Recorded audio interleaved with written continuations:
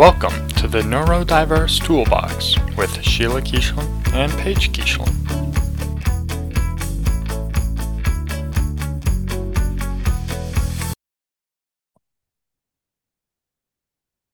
Good afternoon, Paige. Good afternoon, Mom. How are you? I'm okay. How are you? I'm fine. But you're not okay. You just don't feel well. Yeah, Thank you for not coughing on me. you're welcome. I love you. So today we're talking about what you call frenemies. Frenemies, but I think they're actually called something I can't pronounce. Comorbid. Comorbid. That's why I say frenemies, because I, for whatever reason, can't. Because when I looked it up, when I typed in ADHD frenemies, nothing popped up. Or friends who like fake friends, like an actual frenemy. Right. That's the only thing that popped up. That's funny. Like I need to use the So most people call them comorbid conditions or co-occurring conditions. I feel like frenemies works though. But because exactly. So like you've always called them together, but it's not really like a friendship because they work against each other, which I think makes a lot of sense. Yes. And so I think it's a funny word to use for it. So,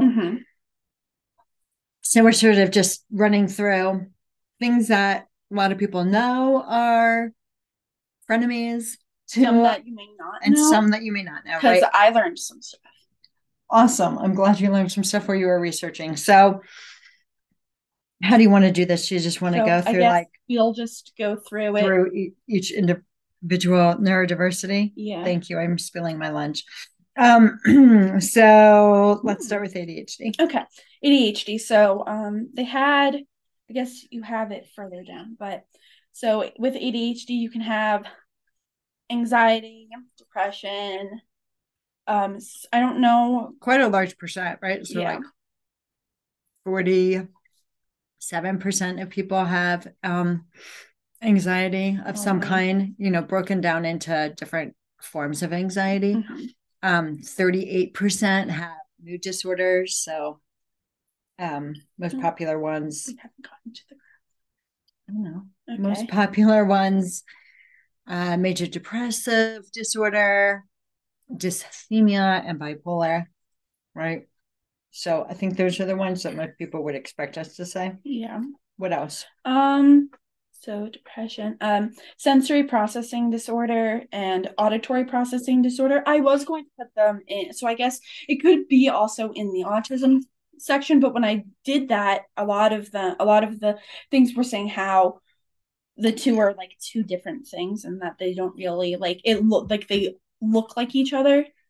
Because when you're autistic, you automatically kind of already have sensory processing and auditory processing things. Often. So they don't count as a separate diagnosis. I don't think so. That's why I put it in the ADHD thing. But I suppose you could have autism and auditory processing disorder.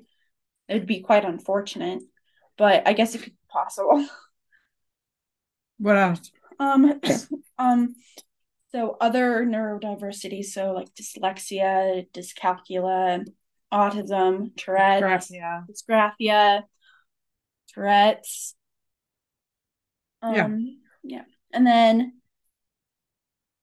sleep disorders, which you didn't have on here, but I thought was one. Yep. So like one is restless leg syndrome. Very common. I've had multiple clients. 44% of people with ADHD have it compared to the 2% of the general population that have it. That's quite an increase. I did research on it. I feel like might be why my bed ends up like a tornado every morning. Because I think I have this. Interesting. They're herbs. Herbs. We'll have a discussion offline. Also weighted blankets. And then there's something... sleep breathing disorders. So like apnea, sleep apnea. There's insomnia, obviously. I like to call it insomnia. I did not coin that term. Somebody else did. I can't remember who, but because often you can't fall asleep because you're thinking. Oh. Right. So think insomnia. Right. And then obviously your I can't pronounce this, but like your sleep clock, your sleep clock rhythms. is off, and then sleep talking was something that came up. Sleep talking, sleepwalking, sleep whining, depending on who it is. And then there were other things. So sleep talking and nightmares are something that I guess is common with ADHD hyperactivity type. And then sleep apnea is sleep and in the combination type. And then the nightmares. Yeah, sleep apnea is common in 25% of people with ADHD. And then there was a study that found that 2/3 of people with ADHD found it hard to get a good night's sleep. So that's 60%, 67% of people. Wow, that's a lot of that's people a lot who of aren't that's sleeping well. A lot of people who aren't sleeping well. Sleep's super important too. It's been attached to all kinds of health issues. Something called hypersomnia is, I guess, kind of pretty common in people who have the inattentive type of ADHD. So that would be they sleep too much. That's what hyper would mean in front-of-somnia. And then and then the last one is ODD. So, and that's more common in the hyper impulsive and combination type of ADHD than it is in the inattentive type. So, do you want to just say a little bit more about what ODD is? Because everybody might not know what that is. ODD, oppositional defiance disorder, is when a child acts out persistently, so they are causing like serious problems, whether it's at home or at school, or wherever. So it might look like extreme anger management. Yeah. They're more likely to act out outside of the home. So people who like know them well. So like to a parent. And then like in school, you're like, oh, your child's an angel. And then you're like, what child are you getting? Because that's not the child I have. And ODD usually starts before the age of 8, but it can happen in adolescence. I feel like it would be more like, oh, they're just being a teenager. So I could see how that could be problematic. Right. So. But it is really extreme. Right. There's a huge loss of temper. Right. Okay. Yeah. So, and then behaviors. Yeah. So, blaming other people for their mistakes. So not taking the blame or responsibility for their actions. Yeah. Deliberately annoying others. It sounds like just being a sibling. It does. We have to think like if this is a symptom of something, then it's that intensity and frequency that's happening, right? So if it's more often than your little brother occasionally poking you, and it's like every day, multiple times a day, all day, then it's a symptom. Then wanting to like hurt someone because they hurt you. Yes. And then obviously like becoming easily annoyed with others. So I guess like even with like small things then. So like if someone like not just like, oh, that person's chewing loudly, that's really annoying. It's a person is staring at me. That person looked at me. That person looked at me. Yeah. Right. What else? So conduct disorder. Apparently not what I thought it was because I got my information off of Wikipedia, so I thought something don't research completely different. But conduct disorder is diagnosed when a child shows behavioral patterns of aggression towards others and serious violations of rules and social norms, which made me kind of think, because Google says that it's like the precursor of being a psychopath, like having psychopathy. So I thought like, oh, little psychopaths. Yeah, no. Which I guess. But I think ODD can be a precursor of conduct disorder. I know. I thought someone was. That's why I was like super confused. I don't think that's true. But okay, Wikipedia. But no, don't do research on Wikipedia. Do research on Wikipedia. And so what might be some things that you see in conduct disorder? So they breaking the law and being jailed. And when you have ADHD, having ADHD makes the child more likely to be diagnosed with it than their peers are, because that's what this episode is all about. Breaking serious rules such as running away, staying out late. So it's not like, oh, this child TP'd the next door neighbor's house. That's harmless. That's funny. It's this child ran away or graffitied a public building or whatever, or was drinking when they shouldn't be, excessively, or really young, right? Yeah. Like you kind of expect like seniors in high school to be drinking, even though they shouldn't. Don't do that. Like a 13 or 14 but you don't expect to see like an 11-year-old to what? Yes. Being aggressive in ways that can harm. So waving a knife, fighting, being cruel to animals, lying, stealing, damaging other people's property. So it kind of sounds like mini psychopaths. That's what it sounds like. Well, these are all things that happen when a psychopath is super young. That's true. They start out by killing animals. I mean, maybe there is a relationship. I don't know. And we're not doctors, so we're not. But I just find if you know somebody doing those things, you should probably get them to a psychiatrist. Yes. So other things that overlap would be substance abuse disorders, whether it's alcohol or drug. Also, different types of anxiety. All different kinds of anxiety, right? So I'm not going to do individual ones, but as a group, anxiety disorders for sure. Intermittent explosive disorder. I don't know what that is. But that sounds. There was a true crime thing that I watched, and a child had it. Is like this little boy was sent home from a camp, and this other little boy was walking there, and this other young boy lured him into the woods, and you can figure out what happened next. He went to jail, and they learned that he had intermittent explosive disorder, which I think just means they're like really, really angry. So I think it's like an anger disorder. I think flares, and then it's gone. That's what I understood by it. That makes sense based on the term.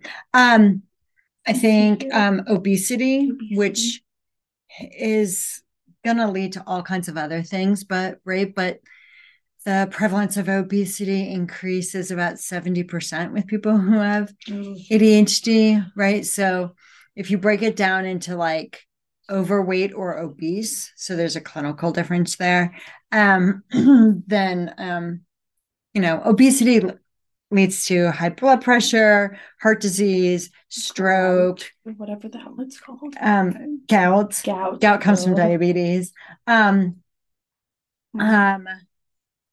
So obesity causes all kinds of things, arthritis, all kinds of other things. Pulmonary conditions. I walk past people at the store when I go grocery shopping. This woman was asking me for help, and she was leaning against her cart, and she was just out of breath just by walking through the aisle. It's very sad. Sweetheart. You don't go down this aisle. And then there's PMDD, which is a menstrual dysphoric disorder.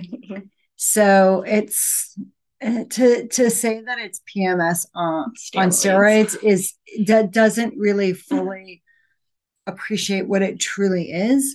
So it's just a bad way to describe it. So this goes in both categories of women with autism and women with ADHD. But for women with ADHD, it is 46% of the population. And for women with autism, it is 92% of the population. I really dodged the bullet with this one. I know on the whole in a population, it's like I've read different numbers, anywhere from like 2 to 12%. So I think it depends on less. Yes, significantly less, right? So it has a lot of emotional issues, some that you would expect with PMS, right? Like crying spells or feeling out of control, irritability, those kinds of things, right? But there's also like agitation, anger, feeling like you're out of control, loss of interest in activities or relationships, moodiness, panic attacks, paranoia, thoughts of suicide, sadness, right? No, that's what I'm saying. Like to say that it's just like PMS. It's not just like PMS at all. And then there are physical conditions as well, right? So some that you would also expect with just like having a cycle, bloating, back pain, acne, swelling, and tenderness, excuse me, GI issues, vomiting, diarrhea, cramps, dizziness, headaches, heart palpitations, appetites and changes, joint or muscle pain, muscle spasms, extremely painful periods, a reduced sex drive.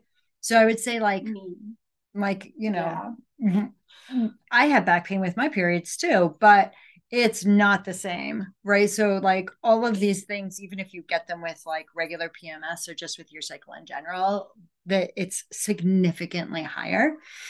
If you have PMDD, I have a couple of clients that have it. Right. So it's really could be very serious. And then there's a whole relationship that they're really starting to do a lot more research on about having ADHD and being more likely to get headaches or migraines. So part of it is related to the fact that some people, particularly if you have the hyperactive, impulsive type or a combination, you're more likely to be impulsive. And because you're impulsive, you do riskier behaviors. And because of those riskier behaviors, you're more likely to get a concussion and then have post-concussion syndrome, which means you have more headaches. So there's that piece of it, but there's also a piece that just says in general, even without ever having a concussion, people with ADHD get more migraines and headaches than other people do. And the fun little twist here, is that stimulant medications can cause migraines, and that medication to prevent migraines can exacerbate ADHD symptoms. So you really need a doctor or a prescriber who, first of all, knows that there's a connection between the two of these things. And then it knows how to prescribe accurately, you know, for aligning those things. Great. So let's move on to autism. Okay. So anxiety found in 84% of people with autism. Depression, 26% of people with autism compared to the, I don't know what number. 8%. 8. Is that supposed to be an 8? It's an and symbol. It's an ampersand is on the number 7. So I guess it was 7%. Okay. I wasn't sure. So problems with notes. So sensory processing disorder. I've already went over this. Learning disability, learning disorder. So ADHD. They can also have dyslexia, dysgraphia, calculus, all those things, plus other like nonverbal. There's like nonverbal communication reading disorders. So a whole slew of reading disorders could potentially be there. That's unfortunate. Epilepsy found in 35% compared to 1% of the general population. That surprised me. I didn't know that at all. I didn't know that either. GI issues, so like IBS, GERD. Yeah, it's like is that what it reflux kind of. Okay. Abdominal pain, excessive gas, constipation, diarrhea. A lot of that comes though from the sensitivities that they have and their unwillingness to eat a wide variety of food, including, you know, green things that are supposed to be green. Right. But I think in general, I think another piece of it is that a lot of people with autism kind of live in a state of fight or flight, which means their vagus nerve is always tight. And if your vagus nerve is always tight, then you're not in your parasympathetic system, which means that your body isn't fully able to digest food the way it should be able to digest food. All right. So you need to like really learn to relax to help some of that. So I think some of it is like they're kind of tight anyway, right? Their vagus nerve is tight and it's all around their intestines. And part of it is the poor diet that many people with autism have. We are talking in gross exaggerations again. Because you eat a wide variety of foods. Me too. Probably because we didn't diagnose you until later, and we were like, eat your dinner. But I think that's where a lot of the GI issues come from. So what else? Metabolic disorders. So that's like, that would be like the inability to like digest certain foods. Oh, right.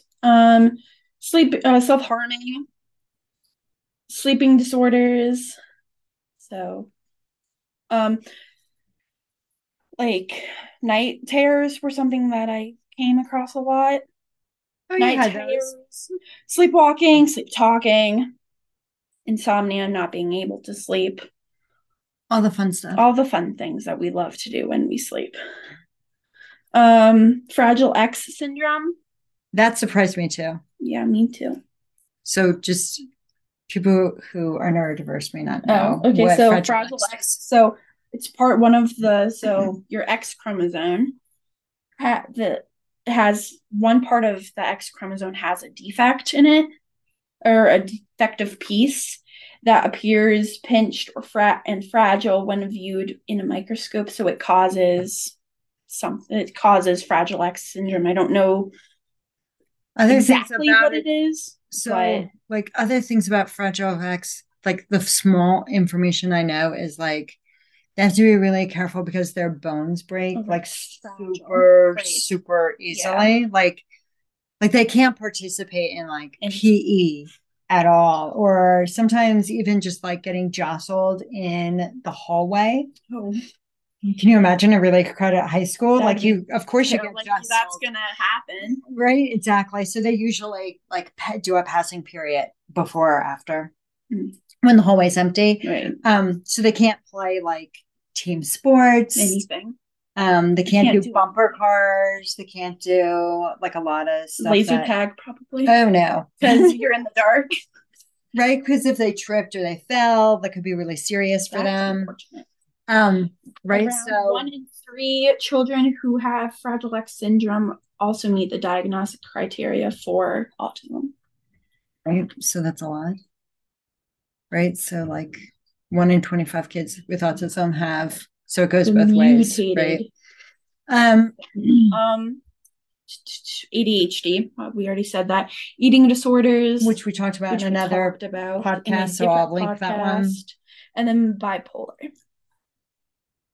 Bipolar is more common in ADHD, or is it just more like? Well, it's similar, so people are being diagnosed with it. No. Instead. So in well, that does happen. I know. But additionally, it is one of the mood disorders that it is at 19%. So so I did mention that earlier, but I have a couple of clients that have bipolar and ADHD.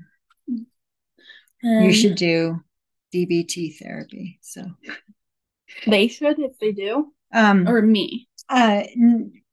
DBT therapy was designed for people who have bipolar. Oh, so not me. And then it has been altered or changed a little bit to also help people who are neurodiverse. Okay. So either way, DBT is a good therapy to do. Okay. And then I did one for dyslexia.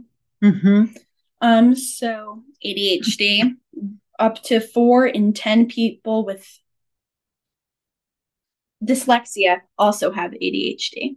Right. Dysgraphia, dyscalculia, other language or speech disorders. Wow. Anxiety up to 29%. I would be anxious too. If I was called out to read in front of a class. Yeah, that's not fun. I would be pretty anxious. I wouldn't consider myself anxious now, but definitely in school, I was the kid who like, please don't how call on me. small can I make myself in class so they don't call on me to read? I don't know what this means, but the internet kept saying executive function disorders. So there is a disorder called executive function disorder that is separate from ADHD. That was a thing. It is. It's separate from ADHD. It doesn't. You don't have all the same characteristics. That's good. Right, like they have trouble like planning. Yes. But they don't have trouble getting motivated to do something. Oh, okay. Yeah. Okay. Dyspraxia, up to 85% of dyslexic people have dyspraxia as well. Hello. Dyspraxia is we didn't put dyspraxia in the autism thing either because those two go hand in hand too. Giftedness, I didn't really know what to call that because it's not real. I mean, it's not really a negative thing. I know. I mean, you could put that in autism too, right? I mean, some people think of autism or Asperger's as the genius gene, right? Not everyone who has Asperger's is a genius. No, not everybody is. But there is a disproportionate number of people who live in the Silicon Valley who have Asperger's or autism. Their school district has more students with autism than other school districts as well. Interesting. Are we sure that's just not California? No. Something in the California air. It's specifically in that Silicon Valley where all those tech companies are. Interesting. Which makes sense, right? That tracks. I know a lot of those people move there for their jobs. But what else? Anyway, I don't know how to pronounce this, but I came across it. It's amusia or something. The inability to play a musical instrument, and there's different types too. I would totally agree with that. I cannot. There's a type where there's like specifically like you can't read music, you can't hum or sing to the notes. So tone deafness. This is totally me. I did not know this was a thing. Like a bunch of different things, and I looked it up while I was at work. I was like, "That's a thing." I've never heard of that, but that makes so much sense because I always have trouble like. I can remember the words to a song, but I can't always remember the tune to the song. And they can't like hum to it. You can't read. There's a type where you can't read music. There's like a bunch of different types. Wow. I need to do some research. This is fascinating. And then ODD was one of them, 17%. So, I mean, like, it's not very. It's not as high as ADHD, but still. It was. It's a lot of it. Yeah. And then this is super impaired balance. Half of children with dyslexia, and then 1 in 5 adults with dyslexia. That makes sense. Impaired balance. Because a part of the treatment for dyslexia is balance training. Interesting. Mm-hmm. Okay. It's like a go-to treatment for it. Yeah. Also, they're starting to find that that's also a really good for ADHD as well. Because remember when we talked to Lisa last week? That we were talking about how it's cardio, agility training, and balance training. So if your brain's neurodiverse, I would say balance training is probably a good idea. Either way. Cool. And we didn't do the other neurodiversity. We didn't do, I wanted to do Tourette's because we never talk about Tourette's. We don't talk about Tourette's. Poor Tourette's. Sorry, Tourette's. We should talk. We should. We'll do a whole episode. Well, we'll have to learn a whole bunch though. Yes. But like it goes the other way for dyscalculia and dyspraxia. Yeah. Like a lot of the same things would overlap that way as well. So yeah. Any other? Well, I mean, I didn't write it down, so I don't remember the exact things that it said, but with the sleeping disorder thing for ADHD and the breathing, apparently there was this study, and with kids who had sleep breathing problems and people who got their tonsils removed, and it improved both the sleeping breathing problems and problems in ADHD. Really? Yeah. So all I need to do is have your tonsils removed? Oh, I don't have sleep apnea. That's true. And I don't have problems breathing when I sleep. I don't think that I do. You know of. I don't You're think in that so. room all by yourself. I am. No, I'm sure you don't. You did have night terrors, though. I could record myself and see what like listen to see what I do. You did used to have, I think you were having nightmares because you used to whimper, right, in your sleep, which is very sad. That is really sad. I don't remember having many. And well, I'm glad you didn't remember the nightmares. And you definitely would sleepwalk. I remember those. You would sleepwalk and you would sleep talk because you would get up and have a whole conversation with me. And they would sound like legit butterflies. Legit. Okay, not that one. But some of them would sound like legit conversations. You'd come out and you'd be like, I forgot to tell you I have to, bring something to school tomorrow, whatever it was. Oh, interesting. And I'd be like, we'll talk about it in the morning. And you'd get mad. No, I have to tell you now. And that's how I would know you were actually asleep, is because you would start to get like progressively agitated and upset with me. I see. But sometimes you would just come out like in tears and we couldn't get out of you what was wrong. Oh. And we would just have to go to bed, rub your back, get you back to sleep. Reason we couldn't have bunk beds anymore. Yeah, no, you don't want bunk beds when you have somebody who's sleepwalking. I have to be on the top. And the other person you're sharing with uses a wheelchair full time. She can't be on the top. No, not a good scene. Total just put her up there and then take her down. There was a thing. Oh no, I don't trust that rail. All right. I never fell. Cool. Thank goodness you didn't fall. Anything else? Mm-mm. All right, say goodbye. Bye. Thank you for listening. If you wanted to coach with me, see my information at bigbangcoaching.net. If you are interested in emailing us, you can reach us at thenDtoolbox@gmail.com. And if you wanted to see our website, please go to theneurodiversetoolbox.podbean.com. Thank you.